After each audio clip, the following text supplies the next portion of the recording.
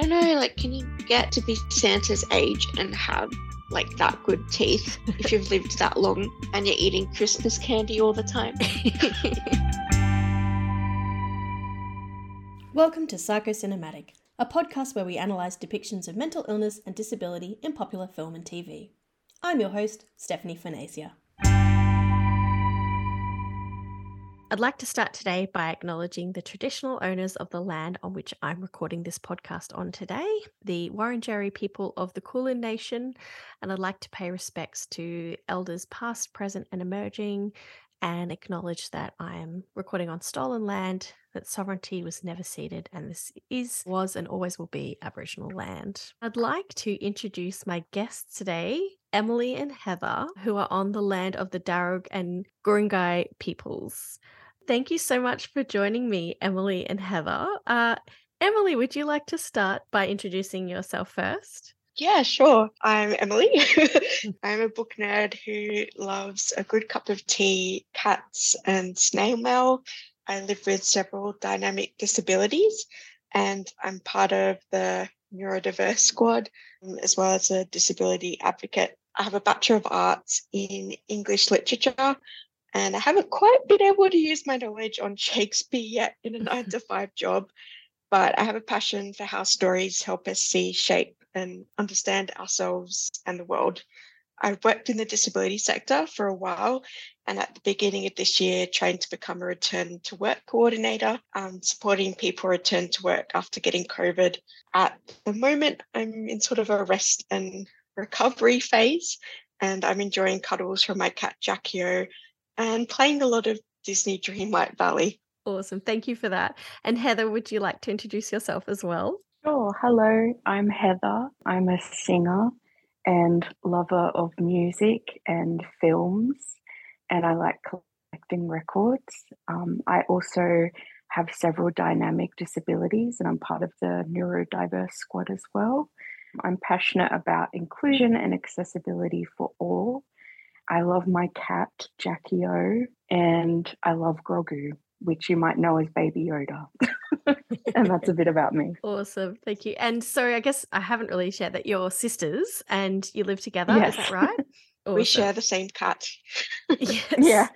And the reason why I've invited / forced you both on the podcast tonight, I've been following you both on Instagram for some time. Also, Heather, you're amazing on TikTok. You're a fantastic singer, so everyone should check you out. So I think we've forgotten something about Heather that is instrumental to her bio as oh my goodness, my job as older sister. I have to point this out. Please share. I'll let Heather share, but she has a great relationship with Teletubbies and Niall Horan. And could you please explain that in more detail? Basically, one day I made a TikTok saying that Niall Horan from One Direction should dress up as a Teletubby for Halloween.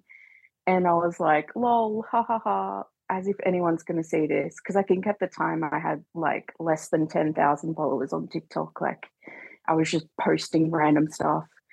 And then I don't know how, but he found it and he commented on the video and was like, can you turn your duets on, Heather? And I was like, my God. Wow. And then like 2 days later, he duetted it and dressed up as a Teletubby. And I lost my mind. It was amazing. That is incredible. And that's basically my only personality trait now. So, shall we get started with what we're covering today? Falling for Christmas. And I'm really glad we're covering this movie today because Emily and I were talking about what we could do for a Christmas movie. And then I think, Emily, you mentioned that this was coming out and we're like, oh yeah, we'll watch it and see whether it's worth covering. And it absolutely is.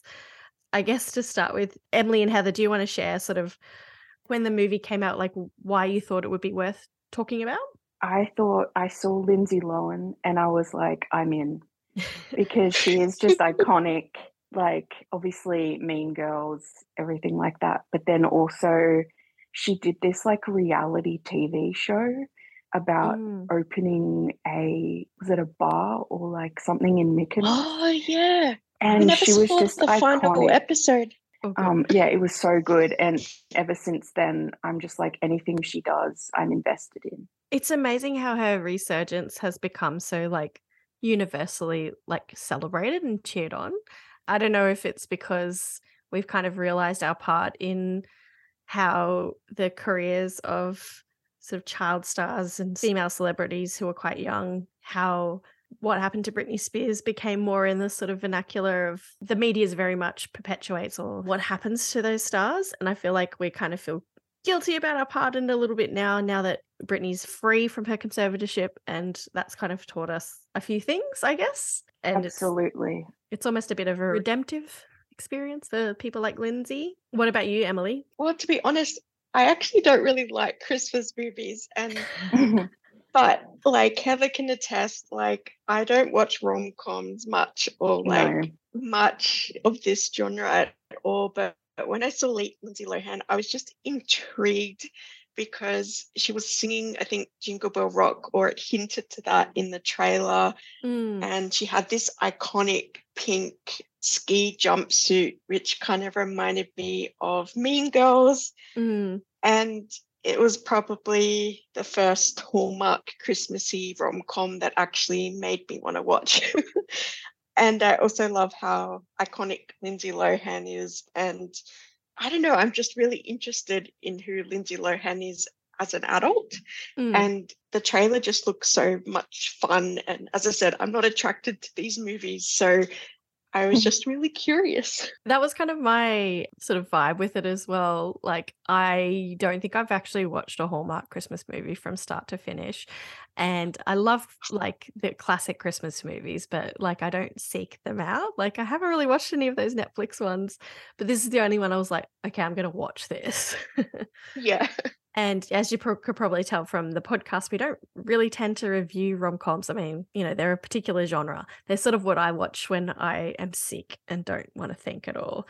So, yes, very similar sort of experience there. Also in the movie is called Overstreet, I believe, who was in Glee.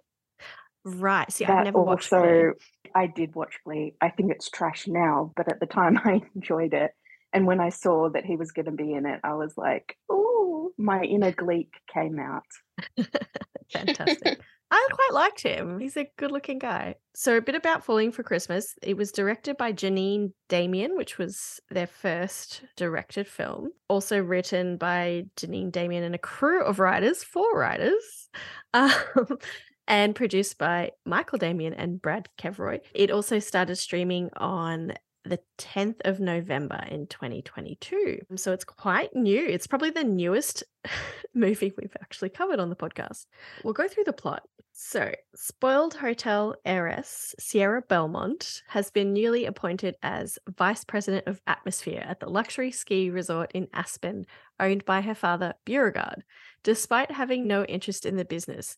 Just one sec. I just didn't catch that his name was Beauregard. That's a detail. While her father is away on business, Sierra goes up a mountaintop with her influencer boyfriend, Tad, for a photo shoot where he proposes to her. However, Sierra falls from the top of the mountain and is separated from Tad, and she hits her head on a tree. Unconscious, Sierra is found by Jake Russell, who she bumped into earlier, and is taken to a hospital. Sierra loses her memory due to the accident, and the hospital staff is unable to verify her identity. Jake offers the amnesiac Sierra a place at his bed and breakfast hotel, the North Star Lodge, until she can remember who she is or someone comes to claim her. After taking the name Sarah from a stuffed toy that belongs to Jake's daughter Avi, Sierra decides to help him and his family at the lodge in hopes of getting her memory back. Sierra bonds with Jake and his family, especially Avi, as she finds out that she lost her mother a couple years ago and feels sympathy for her due to losing her own when she was younger. And this starts to trigger memories. As the hotel is struggling, Sierra comes up with a party to raise funds for the hotel. Meanwhile, Tad is lost in the woods and finds shelter with recluse Ralph, who takes him to town on foot. The hotel staff don't think to look for Sierra and Tad as they believe that they're away on a trip. After 4 days, Beauregard returns from his trip where he finds out that Sierra is missing and informs the sheriff, who has just retrieved Tad and Ralph. At the party, the town comes together to support the North Star Lodge and give them lots of checks. Cash. Checks in 2022. Like, why does everybody have a check? Unless they wrote on the invitation, bring a check. Like, That was the so last check strange. I had was like Dolomites in primary school. This movie is so unrealistic. And I went off with Heather. I'm like, how do they have checks in this movie? Sorry, I'll let It you just continue. seems but I think It it's really worth got to me. discussing. I don't understand. Like, even as a rich person, like, it seems like a rich person thing to have checks, but it's still easier to use a multiple of different ways to give someone money. Literally, Like, have a QR. Venmo, like that's such a big thing in America, Venmo. Yeah, it's But like it they doesn't really picked up play this, into the I was actual gonna say it doesn't giving. really play into the Christmas trope, like, because a QR code wouldn't be very festive. It could be like a red and green QR code. So before Jake can thank Sierra, Tad and her father rush in to take her home, restoring her memory. On Christmas Day, Sierra does her own chores, much to the staff and Tad's surprise. Sierra decides she will do things for herself going forward and resigns from the position her father created for her, realizing the hotel business is not for her. Meanwhile, Avi reveals to Jake that her wish was for him to find love and convinces him to seek out Sierra. Sierra breaks off her engagement with Tad, who decides to date Sierra's assistant, and shortly after, Jake confesses his love to her. Sierra also decides to go back and help Jake run the North Star Lodge, especially when she finds out that it is sold out for the season after she tells the press they took care of her. Beauregard decides to invest in the North Star Lodge. They end with a very happy Christmas all together. The end. So, a very simplistic plot. Yes. The thing I'm most concerned about is the checks when there's so many unrealistic things in this movie. So one article that I came across basically had a lot of thoughts about it, but one major thought was that it's the same plot as Disney's Emperor's New Groove, only instead of a rich kid that's been turned into a llama and forced to team up with the poor person whose home's in trouble, she's a rich kid who's forgotten her memory, and the rest is the same. I love this. But I get it. It's one of my favorite Disney films as well. It's so funny. Like, the king doesn't necessarily forget who he is, but yeah, they still go on a journey to self-discovery and learning that being a peasant maybe isn't so bad, and I can, think about other people and have empathy. Yeah, exactly. Live a simpler life. You could argue that that's basically every movie. Like, a lot of these types of movies have that similar plot point. Like most rom-coms, like How to Lose a Guy in 10 Days, Made in Manhattan, What a Girl Wants. Like, those are just three off the top of my head, but they all have that similar kind of like plot as even Emperor's New Groove, now that I'm thinking about it. That is true, but I think it's also got that element of they both had like a development happening. Like for Lindsay Lohan, she's got her dad's like huge hotel and the struggling lodge is he's trying to save it through the dad, and then Lindsay kind of helps it out in the end, even though she doesn't really care at the beginning. And that's kind of the same with Emperor's New Groove because they wanted to demolish the peasant's house for a swimming pool. But the biggest question is, who would be Kronk in Falling for Christmas? Like, he makes the spinach. Tad? Yeah, maybe? I was going to say Tad. Yeah, I feel like he's not gentle enough, and he wouldn't make spinach puffs either. Oh yeah, because then there's not really what's her name? Sorry, I've forgotten the villain's name. Esma. Yeah. Her iconic things that stick out of the back of her clothes. What is it? The like peacock feather things. Yeah, a good example of how this costume slays in both movies as well. Yes. And the eyelashes are like on point as well. Same with Lindsay Lohan's eyelashes, actually, in this movie. And at the start, hair. anyway. I have several notes about her hair. Oh, yes. It's like me with the checks, except Heather's with Lindsay's hair. Like, how is it always perfect? Yeah, it really is. Like, even when she falls off the cliff, like it's barely got a hair out of place when she's in the hospital. Literally. And then when she's doing the hairdo, like drying her hair with the daughter's hair dryer that she borrows, it all of a sudden is like in perfect waves after all she's done is blow dried it without any like product or a curling iron or anything. She doesn't Like- know how to clean or cook, but I guess that kind of makes sense. But she's lost a lot of memory, but not how to do that, how to do a blue wave. And it's not like there's a Dyson Airwrap like in the kids' Maybe there room. is. Like, oh yeah. I have to say, I came across this article that was hilarious, and I'll link it in the episode notes, that pretty much takes things apart in a very funny way. And the first thing is like, is the title a pun? Like why is it falling for Christmas? Like she falls, but she's not falling on behalf of Christmas or due to a Christmas related injury or in the name of creating some kind of Christmas miracle. A double meaning of any kind. It doesn't take place in the fall or feature some sort of autumn specific thing. It doesn't really make any sense why it's called Falling for Christmas. So that was a really good point, I thought. Like, it's just like Christmas, we'll just put Christmas in the title, and she falls. No, I agree. It's like they just pulled a name out of a hat to just like, this is what they had, like a few names to pick from that were very basic, and they just went, you know what, Falling for Christmas, that'll Yeah. do. And there's actually another movie called Falling for Christmas, because I thought the Santa character and Ralph were the same actor. Like I was convinced that it was like, you know, they were the same actor, because then he'd be like, I don't know, a secret Santa or something. But when I put it into IMDb, came up with a completely different movie, and I'm like, where's Lindsay Lohan? Like, what's happening? And yeah, they've already used the name Falling for Christmas for another They movie, couldn't so even come up it's with not a like, new name. yeah, it's not even original. And when was So that funny. movie out? It was Maybe in there's a lawsuit coming. 2016. It's got snow on the cover of it, and it has an injured figure skater is sent to the mountains to recover from an injury. That's similar. Once there, she meets an ex-hockey player and his young daughter and begins to realize that something is missing from her life. Similar. I think I've seen this film before. Yeah. It's got a 6.2 out of 10 rating. I don't know what that means. Oh, Pretty I meant to average. look it up too, how much this one is actually rated so far. I can check right now. Oh, it's only Lindsay version of this movie has only 5.2 out of 10. Damn. I mean, Ah. that is higher than it could that's- have been, I guess. Yeah, but it only has a 40 Metascore, which is like the critics and everything like that. So not the best, but I mean, it's a Christmas movie. I think in terms of viewers, though, it's been actually quite popular. I think it was the number one watched film at some point for Netflix. So the ratings might be low, but the watchability is high.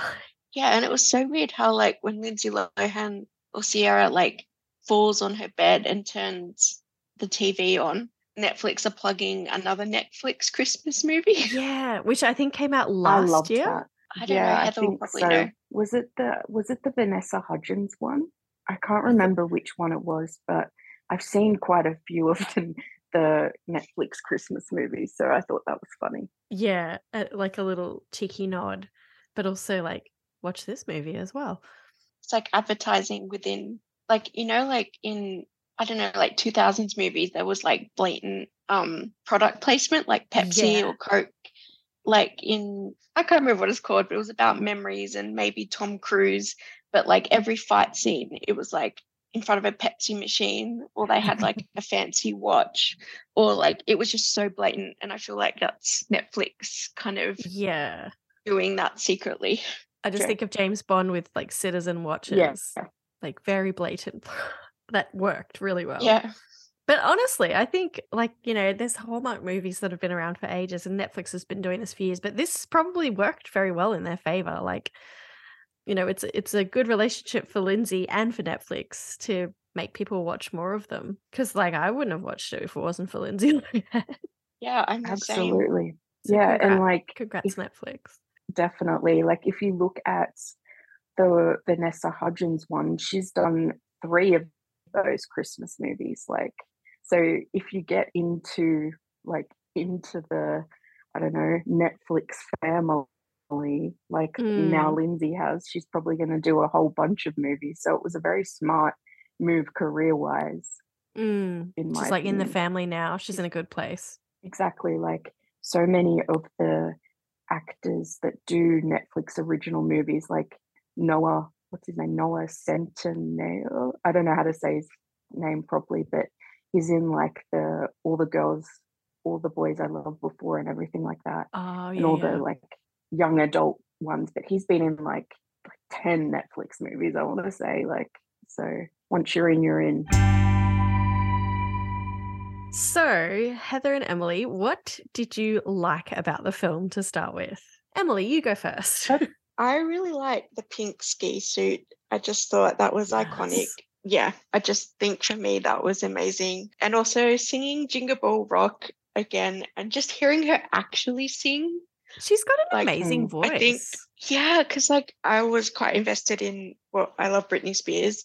It's only recently she's started singing in her like normal voice because she changed her voice because it sounded too much like Christina Aguilera, and I won't go into the history of that. So like I didn't know if Lindsay Lohan could actually sing, or like if she'd not been allowed to, or I don't know. But just hearing her sing just brought me so much joy. So I love She has that. albums out. Really? I knew she did songs. I Yeah. didn't realize.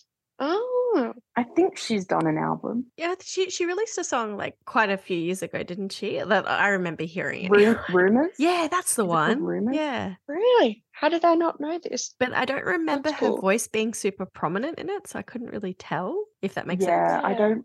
Yeah, I agree. And in Freaky Friday, she sang as well, I think. Oh, yeah, because she was in the band. That's a good movie. Yeah. That it's a great Lindsay Lohan movie. I think I prefer that to Mean Girls And the because Parent it's just Trap. iconic. Parent Anyway, Trap's sorry, I great. got sidetracked. Yeah.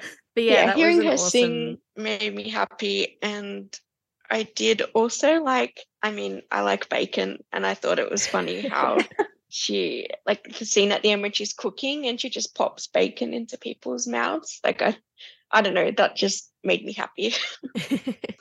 What about you? And also the set design. I loved the set design. It was awesome. Yeah, I reckon if the North Star Lodge, like they could have just sold the Christmas decorations and they would have had enough money to continue.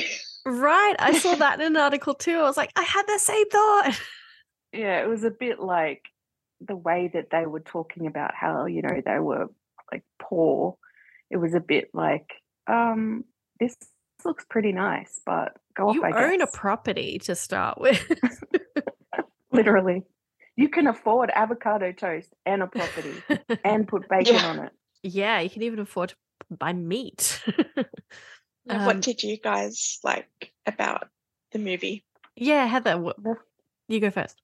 The first thing like that stood out to me was the dad, because he's in When Calls the Heart, which is another like super duper soapy TV show. It's like a Canadian, I think it's on, I don't know if it's on Hallmark, but it's like very like cheesy, and it's like set in the 1900s in Canada.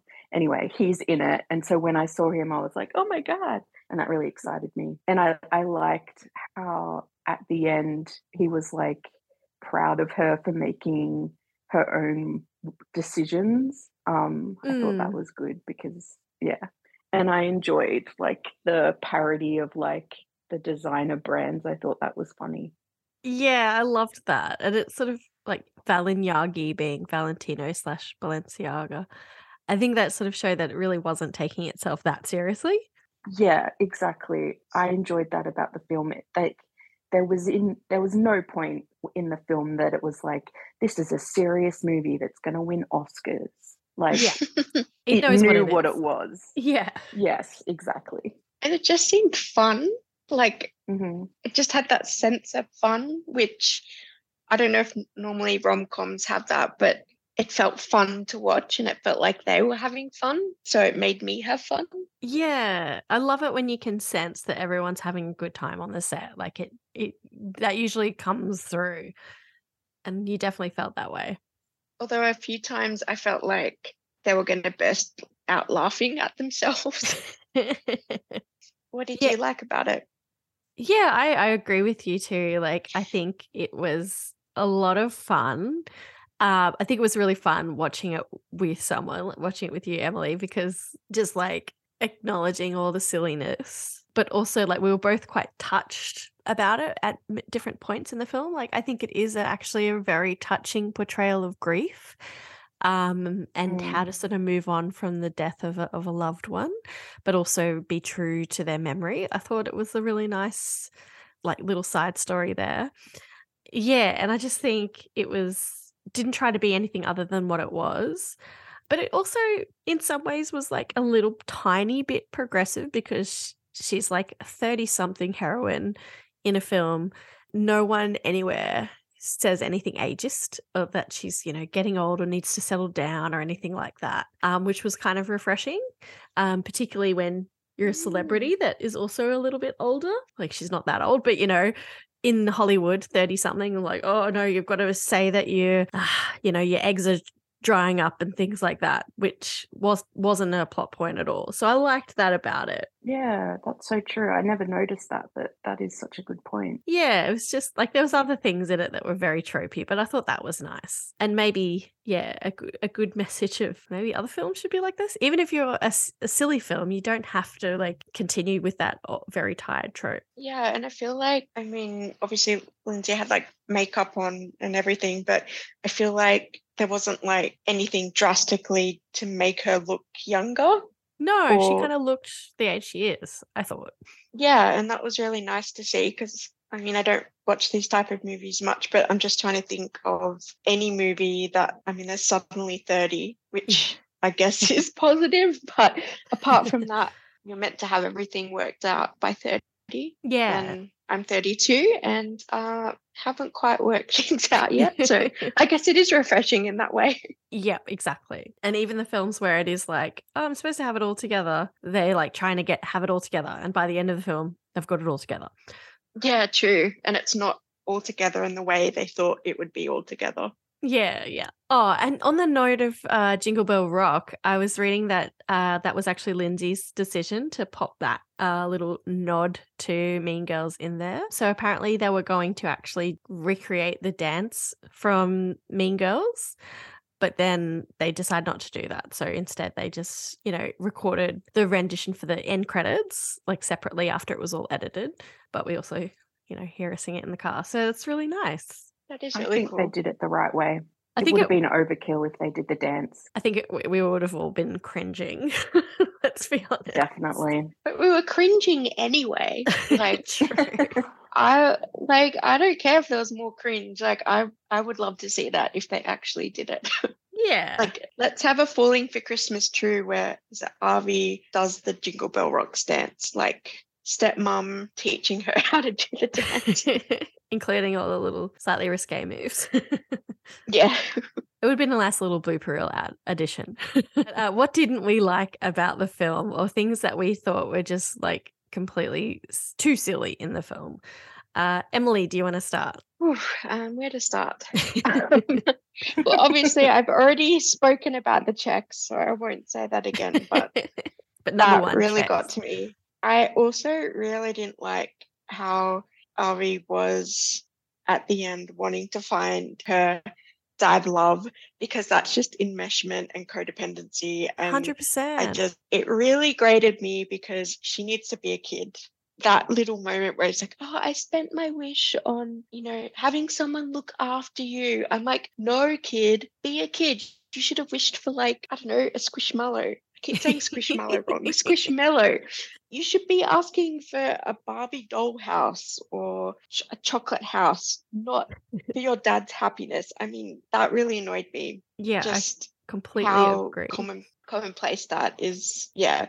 And also the doctor stuff, how they're just like, you're too hard to handle. We're going to send you home. I do have some experience, not with amnesia, but, I don't really know what it was, but like forgetting certain things about my life or like certain things. And it is, am I allowed to swear? Yes. Oh, yes. Okay. Like, it is scary as fuck. Like, if you have forgotten who you are, going to go to some random's house, like, they have a duty of care. And that kind of annoyed me because, like, I haven't had amnesia, but I've had elements of memory loss, yeah, like there's no way that's a trivial, oh no, I'll learn who myself is if I just go to this random house and put on random clothes and wake up in a bed or a place I don't know. Like, It could yeah, have ended up that- being a horror film when you look at it that way. yeah, like I totally agree. But I mean, I know it's meant to be happy and fun, but that doctor could have got sued if something went wrong. Yeah, they really didn't seem to care. And I don't know what she did that made them think, oh, she's too hard. Like she just had an attitude, which is very like, I know it's a silly little film, but it's a bit of a example what it's like to be a woman in the medical industry or with heard and not being understood or believed or just taken seriously. That in a tiny nutshell. And they're kind of like put against each other. Like, you know, Lindsay's like, get me out of here, can't stand the hospital food, which I can relate to. But like the doctor's like, she's too challenging. But yeah, I totally agree. And it just grated me because that wouldn't happen in real life. And the pandemic, you wouldn't actually get a bed. Like you'd still be True. in the ambulance. And if you can walk and talk, they wouldn't admit you. Yeah, that's a really good point. And like clearly she's fallen a great height and hasn't broken a single bone, so she probably wouldn't have had as much attention. There's a lot of things I don't like, but those were the things that I guess because I watched it twice that kind of got me thinking, especially for the podcast. Like I was like, oh, this is not setting a good example for how to help people if they're going through something like that. Yeah. And on the Avi note too, like one thing that she was very sweet and very cute, but she's just grinning constantly. She's so happy and smiley the whole time. And like no kid is like that when they've like, you know, on the inside when they've lost a parent who seems like a very loving, caring parent. It's almost like if if I was to have a session with this little girl, I can imagine I'm feeling like I have to be happy for dad sort of vibe going on there. Like I just want to make things comfortable and nice for dad because he's been through a lot and sort of like that codependent like triangulation almost like I'm actually looking after dad. Yes, and you know, like our family, like we have a step family, and like when I was younger, like step parent or boyfriend or girlfriend, like is a huge change for a child. Yeah, like it's massive. not all sunshine and roses. Like you're a kid, like be a kid. Like you can be angry or sad or happy. Like it's a mixed bag. It's not all just I want dad to be happy. Like yeah, I don't know, have the pancakes and lollies. Anyway. Yeah, she's not a very realistic kid, or it could be if there are kids that like her out there, they're secretly struggling big time. I feel like it's almost a trauma response. Yeah, it's that fawn response. It's fight, flight, freeze, or fawn. I feel like the most realistic character is, I can't remember her name, but the grandma or the nana. Yeah, because she does seem to have like lots of emotions, which is kind of nice to see, because I think you can be happy about a new girlfriend or parent or whatever, but you can also be sad about the past. I think it was nice to see that duality. Yeah, I agree. She also seemed like a genuinely, sweet person who just wanted the best for everyone in the family, but wasn't just like tacking it on to look like everything's fine. Yeah. Heather, what didn't you like about the film? So the biggest thing for me was the fact that it was over 4 days. 4 days. They fell in love in 4 days. I get it. It's a cheesy romantic comedy where unrealistic things happen. But 4 days, all that happened in 4 days. Like, and a lot happened from her being in the hospital. So she was only in the hospital for like a very short amount of like time. An hour. When like when someone goes in that kind of traumatic experience or accident, they would at least keep you overnight. Like you'd think, but anyway. But like 4 days for all that to happen, like just so unrealistic. Yep. And I don't know why it bothered me so much, but it did. The whole timeline was really strange. Like I think halfway through, I was like, hang on, how long has it been? Because it's either been months or not. And the way they were going on about it, it seemed like it was months. Yeah, I felt like the pacing was weird because Mm. like some days seemed longer than others, but you didn't know when it was a new day or like if it was next year or what was going on. Yeah, and being able to get a whole bunch of people to like a lot of people to a party on Christmas Eve in like a day's notice, like where they're just doing nothing with their time. And they all got Definitely. stuck behind the snowplow. I mean, like, would all of them just be on the road at the same time and arrive at the same time, like with their checks? With their checks. Anything else, Heather? I think as well, like in terms of medically speaking, like the fact that she just had that accident and didn't have any like broken bones, like she hit a tree. Yeah. I personally have hit a tree skiing and I did break a bone. So I know that she would have broken a bone. Like I know she hit her head, but like she would have hit, I don't know, it's just even falling from the height, she would have broken something. I don't know. That was just very unrealistic to me and like, yeah, just not accurate at all. But I guess, again, it's a Netflix holiday movie. It's not meant to be 100% accurate, but just like little things like that. And I think another thing that bothered me was, I think, overall, like, structure of the movie and how long they spent on each like specific plot point or like way the movie was going. I don't know, like beginning, middle, end kind of thing. Like I feel like there's a lot of time to get the actual amnesia, them meeting, her going there, and then it was like very sped up towards the end. Whereas I feel like if they had shortened the beginning maybe a little bit, they would have been able to, I don't know, do a bit more. I don't know. That's just a really random, I guess, thing about the movie, but yeah. Yeah, no, I agree. I think the beginning, like, there's a lot of setup that is slightly boring, but apart from her fabulous outfits, which is the Yeah. only thing I was really paying attention to, let's be honest. And it's like exactly. I was just gonna say, I was very proud that I predicted the hot cocoa Yeah. moment because I'm normally horrible at predicting things. And I was like, he's like me. He's taken the lid off. He's going to spill it on someone. Like whenever I was like, he's going to do it. I bet. And then it happened. And I was like, I was very proud of myself. But I did enjoy that. I guess that, I don't know if you call it physical comedy, but I enjoyed it because you're like, this is going to happen. Like it was just, and then it I don't know what you call that in movies, but just slapstick comedy. Yeah, I enjoyed that. My Yagi. Yeah, so good. And I actually thought it was a real brand. I didn't realize. I just thought I don't know much about fashion brands. Heather does. And I just thought it was a brand I didn't know. And then when I saw that article or Heather said it's a made up brand, I was like, oh. I think for me, all of that unrealisticness that is just like over the top silly. Also, the fact that no one seemed to know who she was, even though it's a very small town. There's only 2 hotels. Literally. She's like internationally famous, all the socials. And like he's got a teenage-ish daughter at home. She would have a phone, surely.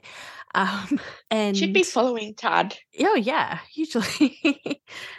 And Tad is actually, I really found him a really annoying character and I didn't find him funny at all. Like, I know he was there for humor, like his whole backstory, but I just was like, okay, I'm bored. Let's go back to Lindsay Lohan. But a lot of people thought he was funny, including the writer for RogerEbert.com, who thought he was hilarious. And maybe it's just me. I don't know. What did you guys think of Tad? I think it might be like the disconnect between American humor, maybe. Yeah.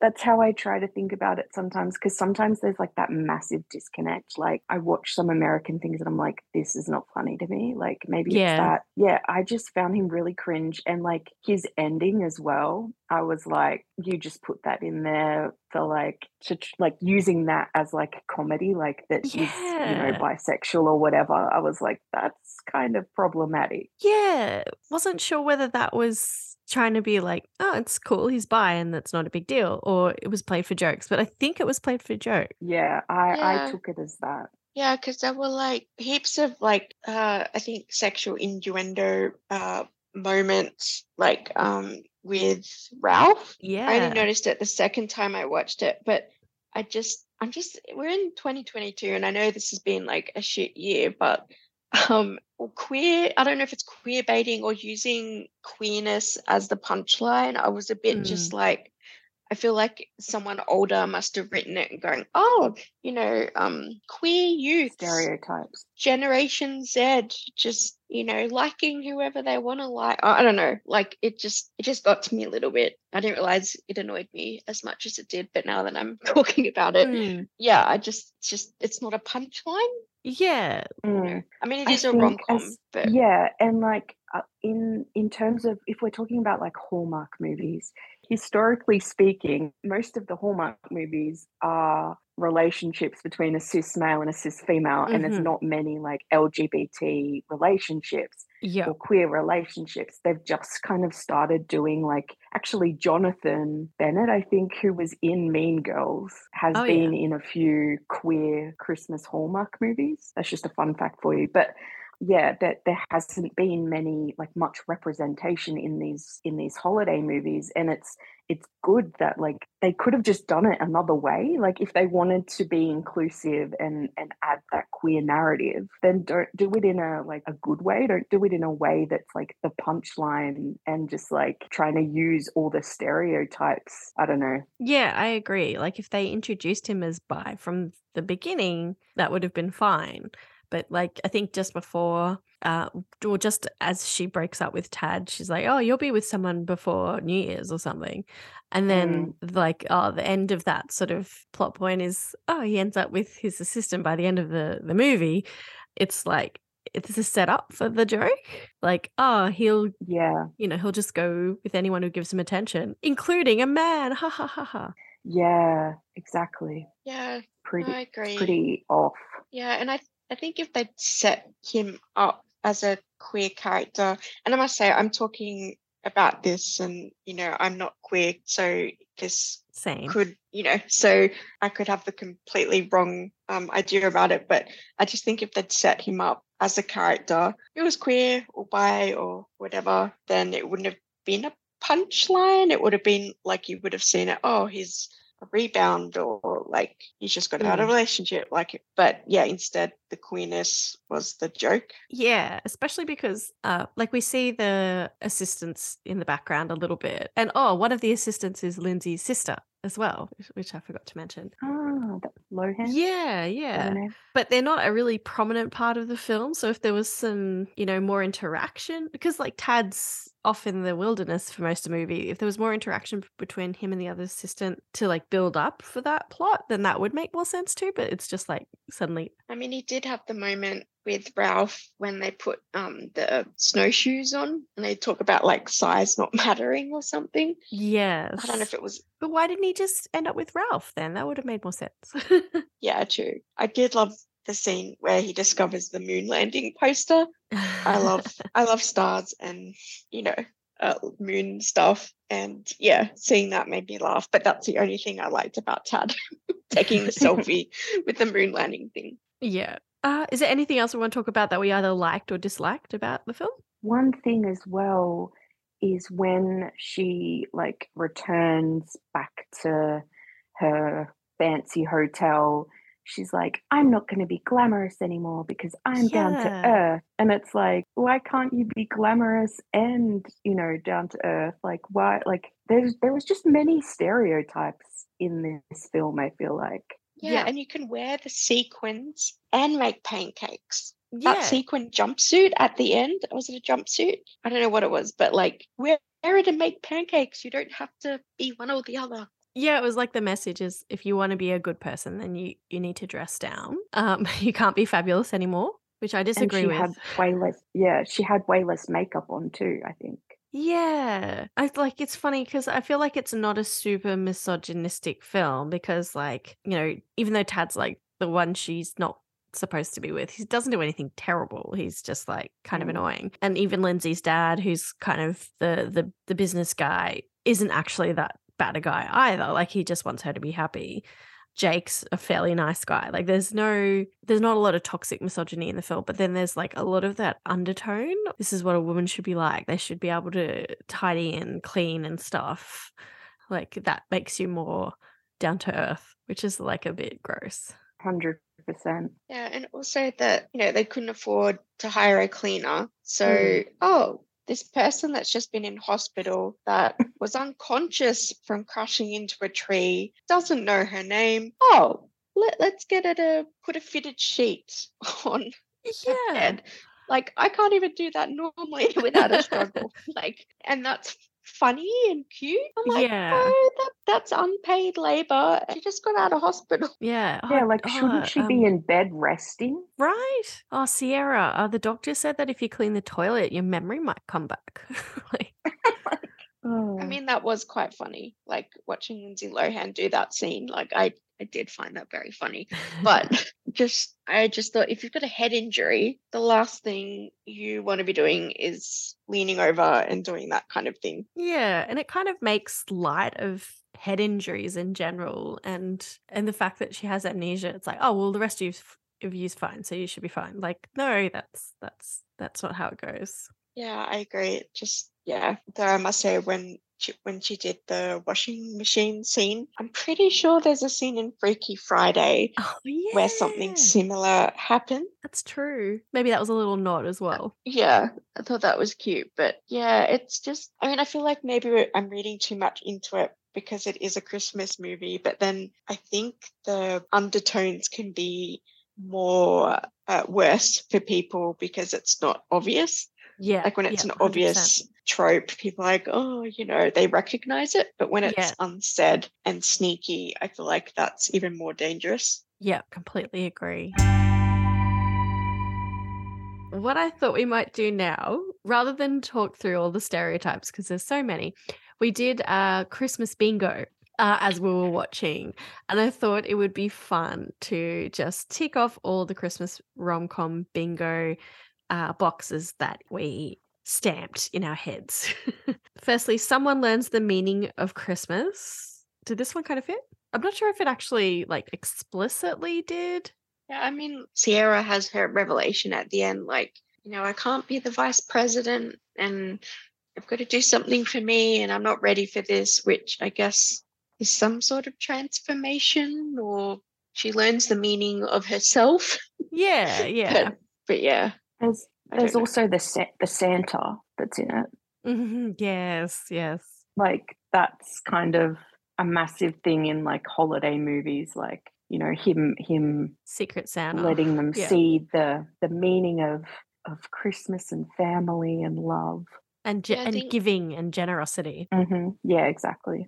Yeah, I think Trixie and Cardia were like his veneers. Like he had really, like his teeth just looked scary. I don't know. Yeah, I don't know. Can you get to be Santa's age and have that good teeth if you've lived that long and you're eating Christmas candy all the time? Maybe they were false. Sorry, I'm a bit tired now. My mind is wandering to the Santa's teeth. The next one is talks to animal or inanimate object. And I think Sierra talks to the horse. What was the horse's name again? Balthazar? Yeah, Balthazar or something. But it was kind of like she was pouring her heart out. Yeah, she was pouring her heart out to the horse, and then she walks away, and then mysteriously the love interest is in the other side of the barn. Yes. And he overhears. Exactly, yes. The next one is affair. Which I guess is potential affair. They almost go towards kissing each other, but he's very respectful and says no. Yeah, because she's like, I don't know if I have a partner. And yeah, that's fair. It's good that he didn't take advantage of this person who she doesn't even know who he is, but it got close. It did, yeah. But she can still do his housework. Yes, exactly. The next one is dead relative mentioned, and there's a few dead parents in the mix. Yes. Do they even have names? Do we actually know, or are they just I feel like maybe ghosts of Christmas past? I feel like maybe the mum of Jake's wife did say her name, maybe? Yeah, she did, but I can't remember what it is now. The next one was event no one would go to that everyone goes to. And I think the party on Christmas Eve probably ticks that box because how is everybody getting there? Did we see a shirtless hot guy? I can't remember seeing one. I don't think so because it was cold. No, remember it's true, but there's an outdoor like swimming pool at the beginning and the end, like in one of the hotels, like yeah. And you see them getting out of the pool when they're talking to the dad, like in one of the hotel corridors. You definitely see someone in a bikini with a Santa hat. But Oh, I missed that. I missed that too. Wow, Emily. I'm impressed. She'd watch it twice. I've seen the movie twice. Oh, yeah. But yeah, I'm pretty sure there's a shirtless guy, but yeah, I would have to watch it a third time. The next one is someone walks in on a compromising situation. I can't recall that happening. I don't know. I don't think so. I'm just trying to think. Not really, because it was a pretty like PG movie, I guess. Yeah. I don't think there was a hint of actual sex at any point, so I don't think we saw anything like that. So she walks in and then with the nana or grandma crying, but I guess compromising is more sex than. Yeah, there was no like, I can explain. The next one, character doesn't believe in love, which isn't really, I don't think this one probably comes into it. No one ever says, Not I don't at all. believe in love. I don't think so at all because like, even though he is widower, he's still very open to it's been 4 days. Like he's already in love with her after 4 days. He's pretty into it. Yeah. Like, I think all of them are pretty solid on believing in love. Yeah. I guess maybe it sort of comes into doesn't believe in love again. Like for him, he wasn't ready sort of to move on from his wife passing away. So that was maybe, that's kind of his turning point of being able to have a relationship with someone else. True. But we don't know right how. Person. Yeah, exactly. We don't know how long ago his wife died too. Could have been a year, could have been 5 years. I think it was maybe around 2 years. I think, how do I know this information? But I think when the Sierra chooses her new name from the stuffed toy, I think Avi says, like when they get the mum's photo off this nightstand, pretty sure she says maybe around 2 years. But all right, okay, that seems pretty. But yeah, I'm not. 2 years it's reasonable to not be ready to move on after 2 years. I think. Agreed. Yeah. Grief's a funny thing.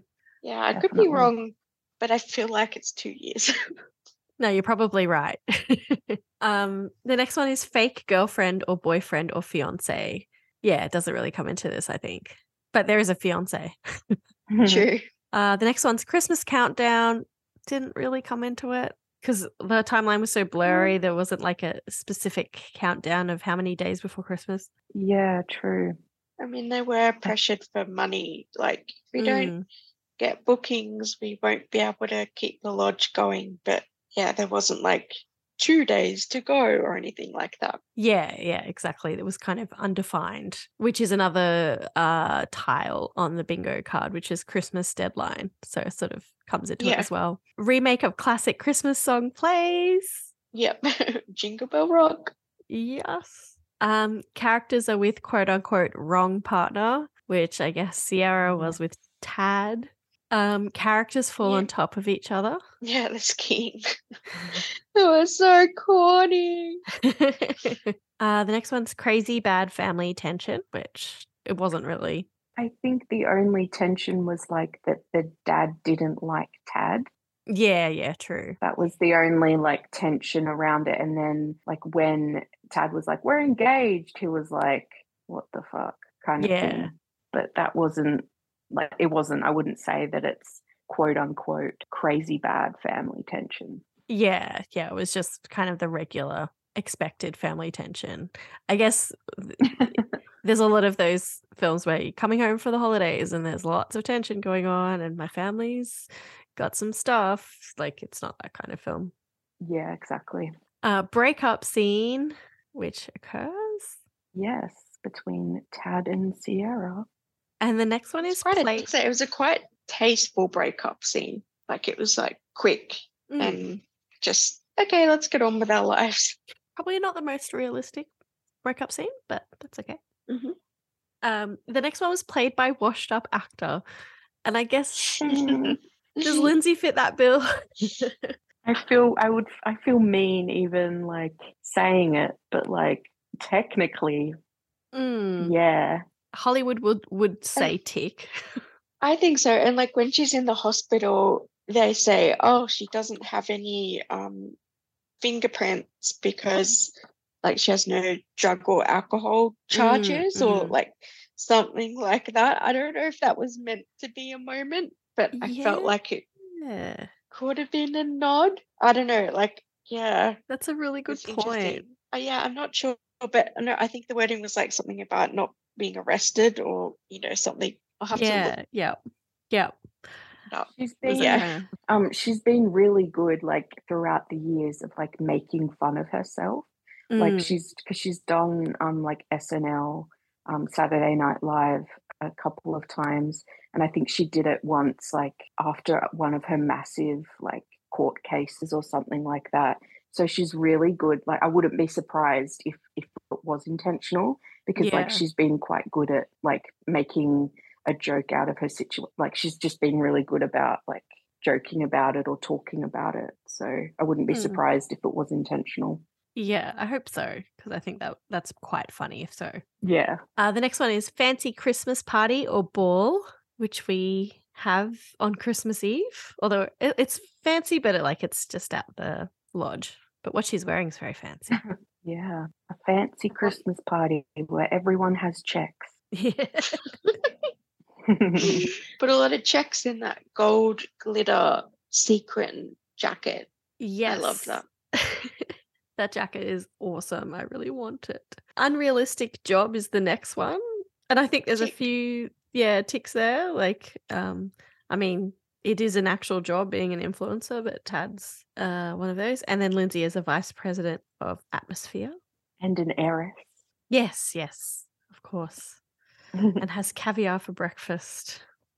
Oh, so gross. I can't imagine anything worse for breakfast.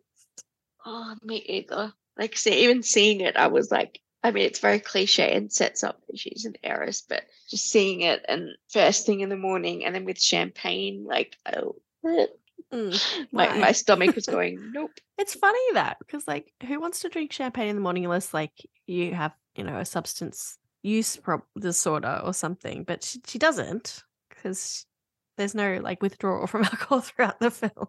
Yeah, like I can understand like a mimosa, or maybe I'm just not rich enough to want champagne in the morning. Yeah, that must be it. Because why? Lead lady wears Elf or Mrs. Claus outfit, which I don't think we saw. No, I don't think so. Scrooge character. Was there a Scrooge character? There wasn't. I'm trying to think. I mean, the Tad, but not really. I thought maybe the dad would be, but he doesn't really end up being. Like there's no one there's like, oh, Christmas is just rubbish. Yeah, true. I feel like they set the dad up to be that, as you said, but then in the end, he wasn't. Like his character. That's a whole other thing. His character development / like storyline doesn't make any sense either, really. But anyway. Very good point. Yeah. The next one is clearly illegal action that works out because Christmas. Yeah, Ralph at the end, like, oh, let him go. It's Christmas because apparently he poaches stuff. That's right. Yeah. And the next one was snow in warm or unexpected location, which doesn't apply to this film that's completely set in a snowy location. And lastly, unless you're in Melbourne. Oh yeah, actually that applies to Melbourne at the moment. Yeah, it's freezing, guys. Why? And the last one is out of league relationship, which I guess I was kind of thinking you could kind of apply that to Sierra and Jake. But that doesn't seem to really be a factor. Yeah, because Jake doesn't really know who she is. I don't know. I feel like the power balance is out a bit. Yeah. But yeah, I guess overall, it definitely you would get bingo if this was a genuine bingo game. It meets so many of the different tropes. for a 100%. Christmas rom-com. So congratulations. Oh, one last thing too. Who sells sleighs? Like, is there a sleigh stall in winter locations? Like, how many people actually use enough sleighs in order for there to be a stall? Actually, on that note, I just came up with one for the bingo. A Christmas market. Was that on there? Yes. Yeah. No, that's not on there. Good one. Because every freaking Christmas movie always has Christmas markets. It's funny because, like, well, I've been to Europe and twice during like Christmas season, and they have like a Christmas market or more in each town, but it's not really something that happens as much in like warmer climates like ours. Yeah, I've never seen it here really. No. I guess we all want it. Oops, sorry. So there's normally one at the Rocks in Sydney, I'm pretty sure, but it's not as romantic because it's normally like 30 degrees. You don't want a hot cocoa. Like, I don't know. I don't like doing outdoor things in summer. So I feel like Australian Christmas is just so different. Yeah, it's very I don't know, it hard would to be, relate to. Yeah. I mean, even our Christmas in July seems too hot for the winter Christmas movies. I just want to sort of finish on what some of the depictions of physiological things in the film. Well, actually one major thing in the film, which is the depiction of amnesia, because it's a big plot device in this movie. And there's quite a few articles out there about how Hollywood uses amnesia as a plot device in a very commonly inaccurate way, often as an excuse for characters to do things that create plot tension or, move the storyline along. And yeah, I'll link them in the notes, but essentially like a really problematic trope that's used. The person who loses their memory usually needs to feel like the person they're with is safe and comfortable, and there often ends up being some sort of like lie or secret that happens. And like, do you remember that film While You Were Sleeping, which is like from the 90s? No? Definitely know it, but I haven't seen it. I think I watched it when I was a kid, and it's this guy loses his memory and Sandra Bullock pretends like that she was his fiance, but they don't know each other at all. And it's just like a weird film with a weird concept, but it's a rom-com. There's also 50 First Dates. 50 First Dates is a great example. Like, he basically manipulates her into being in a relationship with him, with Adam Sandler. Literally. Poor thing. So what are your thoughts on the depiction of amnesia? Emily, you mentioned that sometimes you experience loss of memory or loss of word finding and things like that. How does it sort of relate to your experience? I do on and off, but I had it once after a medical incident quite severely, like when I couldn't remember the PIN code to my phone or my date of birth, but I didn't necessarily forget who I was, but I couldn't remember like significant things like that. I guess and that wasn't from a head injury. And I guess with that experience, seeing, and also I saw Heather's skiing accident. So it's a serious thing. And I don't think people realize how discombobulating it is. And even if she just needs an ice pack on her head, not remembering those details would be really frightening. And for me, not remembering when I was born or what day it was or things like that, that was really scary, because you should know it, and you normally know it, but when you don't know it, there's nothing you can do about it. So I guess I know it's a rom-com and it's a used trope, but I just think it doesn't represent that fear, or that you're not like, oh, I don't remember who I am, I'm really happy about that. It's terrifying, and I just don't think there's enough to stress in Lindsay Lohan's depiction of it. But I don't know if I'm reading into it too much, but I just think with brain fog or remembering certain things when you can't do it, and you're aware of it, it's really distressing. So and then being sent into an unfamiliar situation with someone you don't know, there's just so much that makes me feel really icky watching that. 100%. And do not worry about overanalyzing. Think that's what this podcast is all about. So I just keep thinking, like, if I was in that situation, and obviously I didn't have amnesia, but if I was put in that situation, like, and then you wake up the next day not in a familiar environment, there's no people around, like, where's the bathroom in her room? You don't even see a bath. Like, you're already really disengaged with the world, and with a head injury and potential for, I don't know, more side effects. It just it just seems scarier and scarier the more I think about it. Hugely. And even the fact that, like, to me, the best course of action if someone is going through that sort of amnesia is keep them in a safe, stable place until you can find who they are. And, 4 days actually isn't that long in a hospital after that sort of incident. They could have just waited so that she can get familiar with her actual environment that she is used to, rather than, like, in reality, she would have just been so terrified to be in a strange house with strange people. And I know, like you say, it's a comedic rom-com, but it's not fair to people who have experienced amnesia, the people that, provide support for people with amnesia, to keep going on this sort of tropey repetition, because it just kind of makes fun of it and doesn't take it very seriously. Yeah, and like, even thinking about with my experience, like when I was in rehab hospital, it was actually the routine of the hospital that helped, because at 8 a.m. you'd get your meds and you'd get breakfast. Then at this time you'd do hydrotherapy. At this time you'd do this. Like, that was actually really helpful because there was no unknown.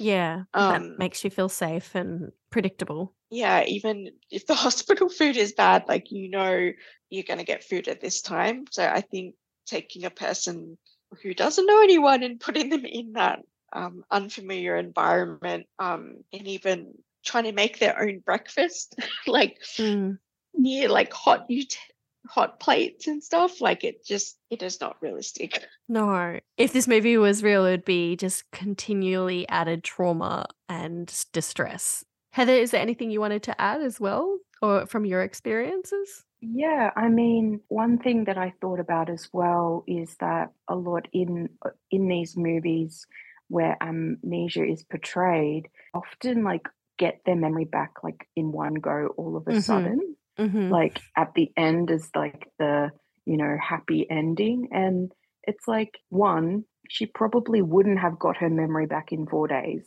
Like, usually I think it can take a long time for some people. And two, like it often comes in like stages. Like it doesn't just all come back at once like magic. Like, yeah.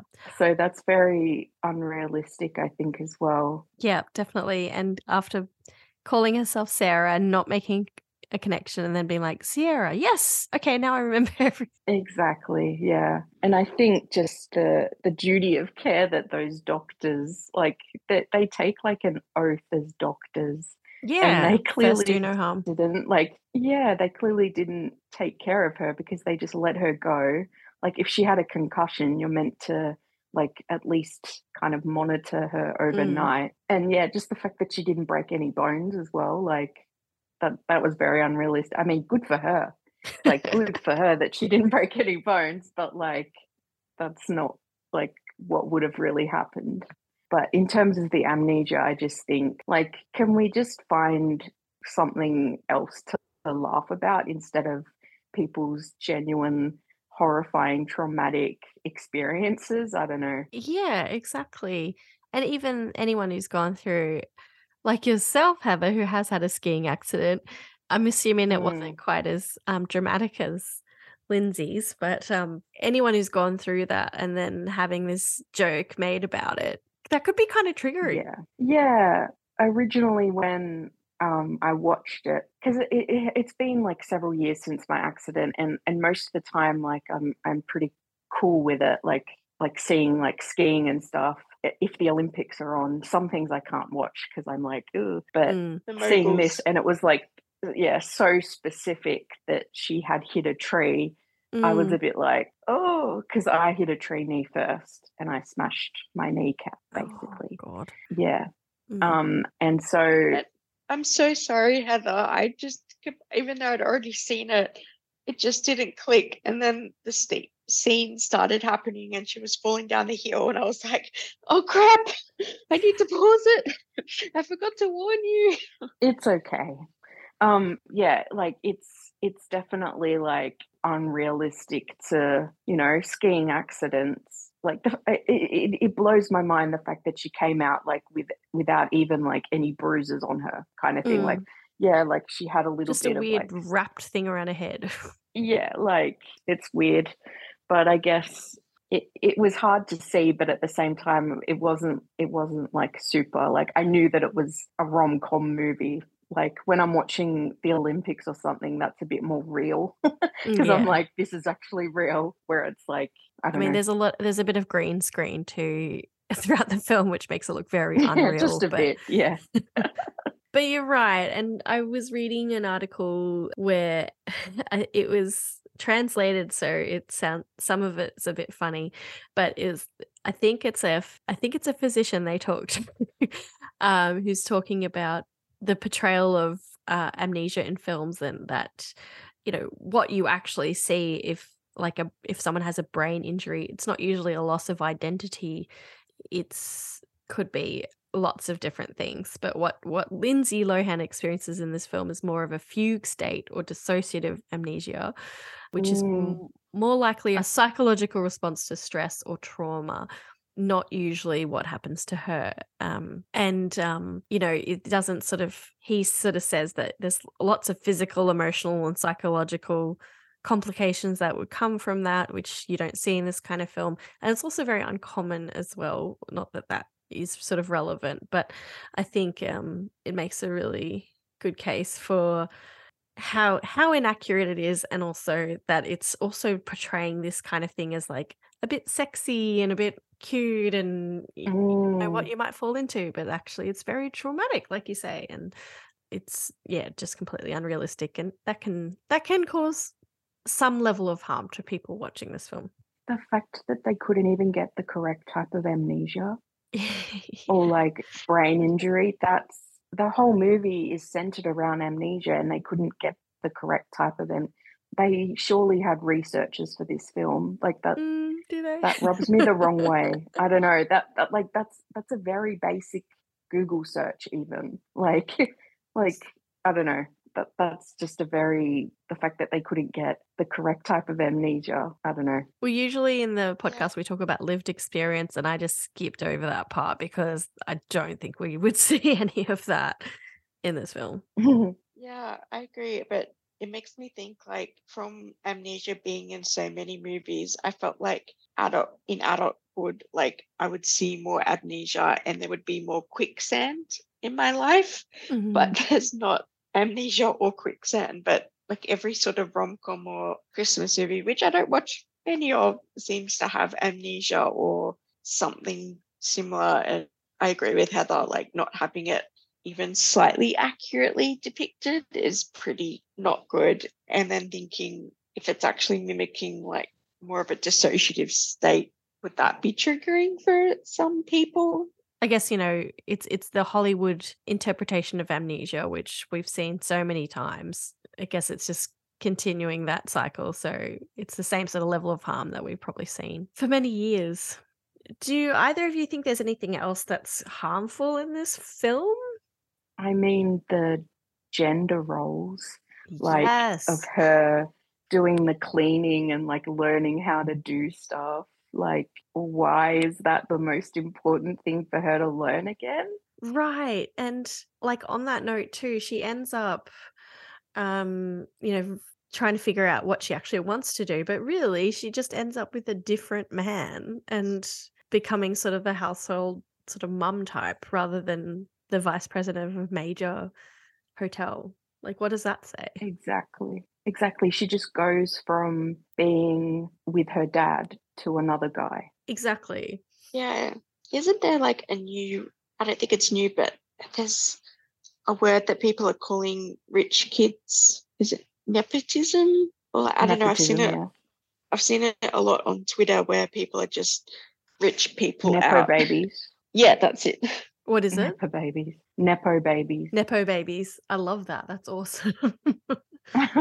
It's like, why can't you do both? Why can't she be like a vice president or CEO, have kids? Like, but does she actually know what she wants? Is she just jumping female roles just because she's with a different man? Like, is she changing herself for the men? Exactly. It's like it's still centered around a man, and like she wants to find herself, but she's like she doesn't actually give herself the means of discovering her kind of sense of self. She just ends up, shaping her life for another man's life, and either if it's a conscious effort to sort of avoid having to look to her own, sort of way of living, but it's also kind of like if she hadn't gone through what happened, she probably wouldn't have done that. Yeah, she's gone through all of that in 4 days, learnt that, didn't know that she was a rich person or whatever, so she learnt how to be humble.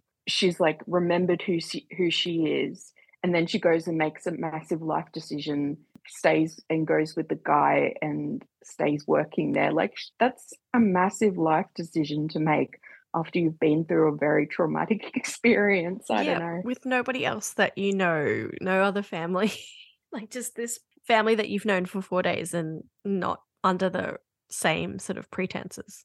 And also, like, how will the guy not see that he kind of needs to take care of her because of that whole situation? And the reason why her dad's like cool with it is because he can see that Jake takes good care of her, which is also very like patriarchal.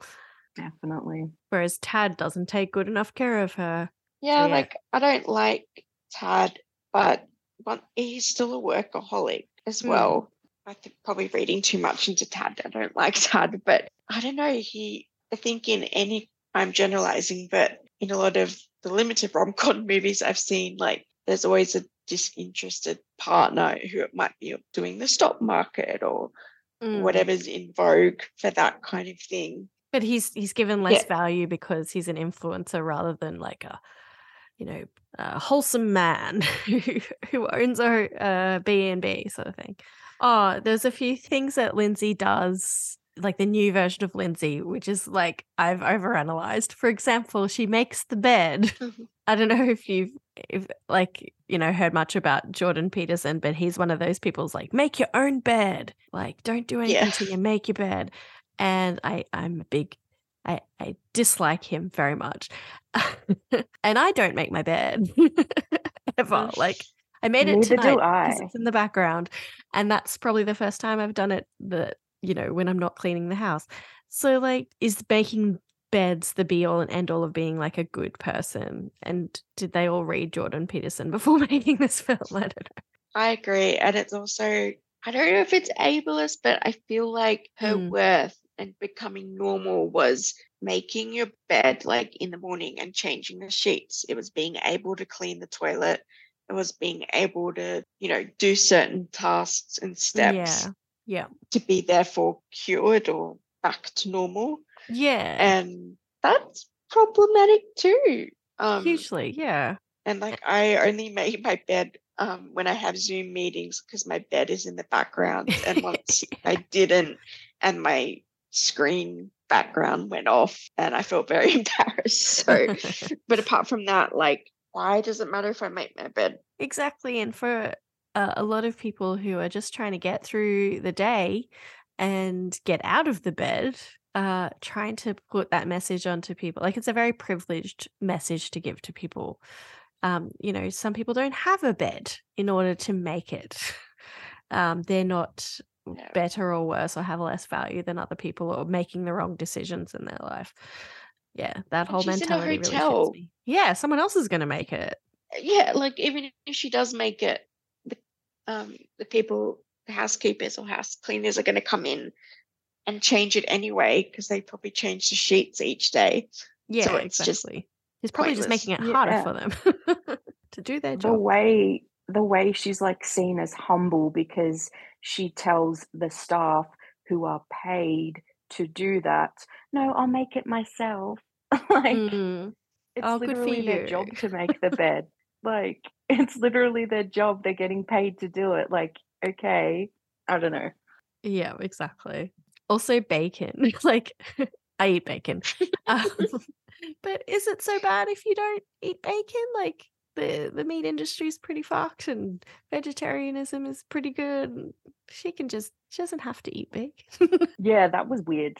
I think it's Yeah, I think the bacon thing, like obviously like vegetarianism and veganism, they will save the planet. But I do like bacon. And for me, I saw it as like a representation of like it's a joy. Like I don't know if you've ever yeah. been to the best BLT, like Mm-mm. that joy, that first bite, like my mouth is watering right now. Like when you bite into it, there's this joy, and I don't know, it's a simple joy.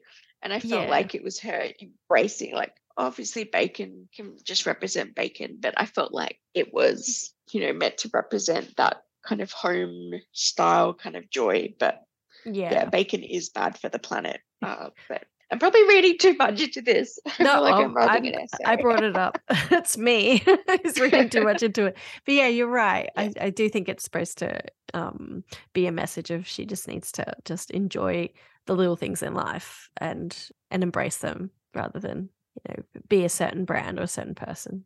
I wouldn't mind mentioning the grief because I thought it was Mm. like a slightly more accurate depiction of grief, like in a way Mm. that the characters could feel happy and sad at the same time. I don't know. I kind of liked that complexity that every character was on a different page. Yeah, I agree. You sort of saw everyone's different stage of coping. I like the message that Jake and the family didn't have to like forget his wife and pretend like and completely move on from her. That they could still kind of honor her memory, but also welcome another person into his life and into his love life, and that Sierra was also like honoring her memory as well.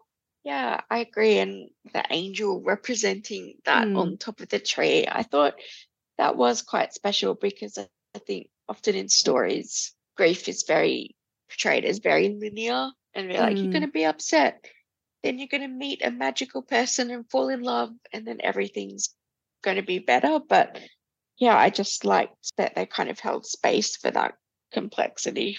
Yeah, it was actually pretty good how they portray grief, I thought. Like for this kind of film, and maybe Hallmark really are good with grief.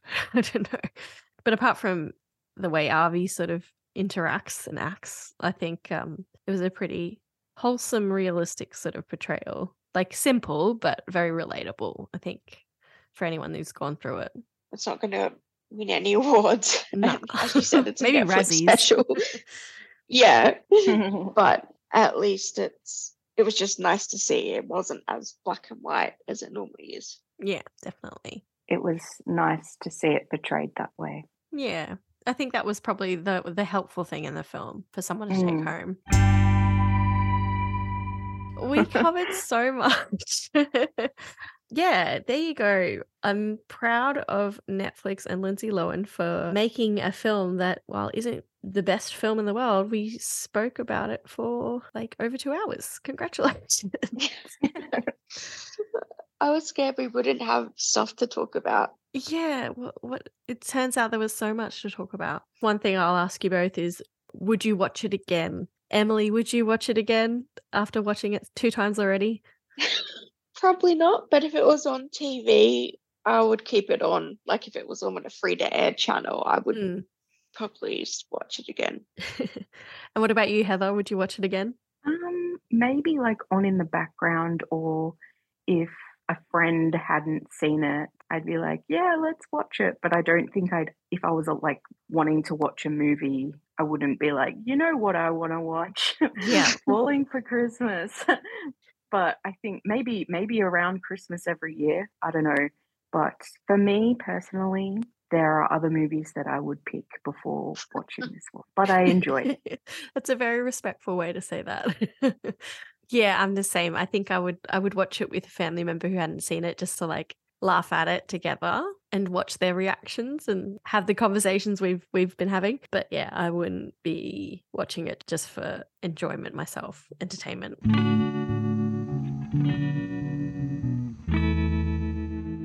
Well, thank you both for joining me tonight. It was lovely to have you both to talk about film, and I'd love to have you both again to talk about maybe something a bit deeper next time. I would we love got a bit that. deep. I love film so much. Like I'm a big movie fan and TV show fan, so it was very exciting. Fantastic. I'm excited to talk more with you. Do you want to share your Instagram, TikToks so people can follow you? Emily, do you want to start? You can find me at Rambling Ravioli on Instagram and most other social media sites with that username. Awesome. Thank you. And Heather? So on Instagram and Twitter, my username is Heathery, so Heather with an EY. And then my TikTok is Heartbreak Heather. Well, thank you so much again, and I hope you all have a lovely evening and go to bed. Thank you. It was really fun chatting about it. It was. Thank you so much for asking us to be a part of it. You're very welcome. This podcast is not designed to be therapeutic, prescriptive, or constitute a formal diagnosis for any listener. For a longer version of this disclaimer, please check the episode notes on your podcast app.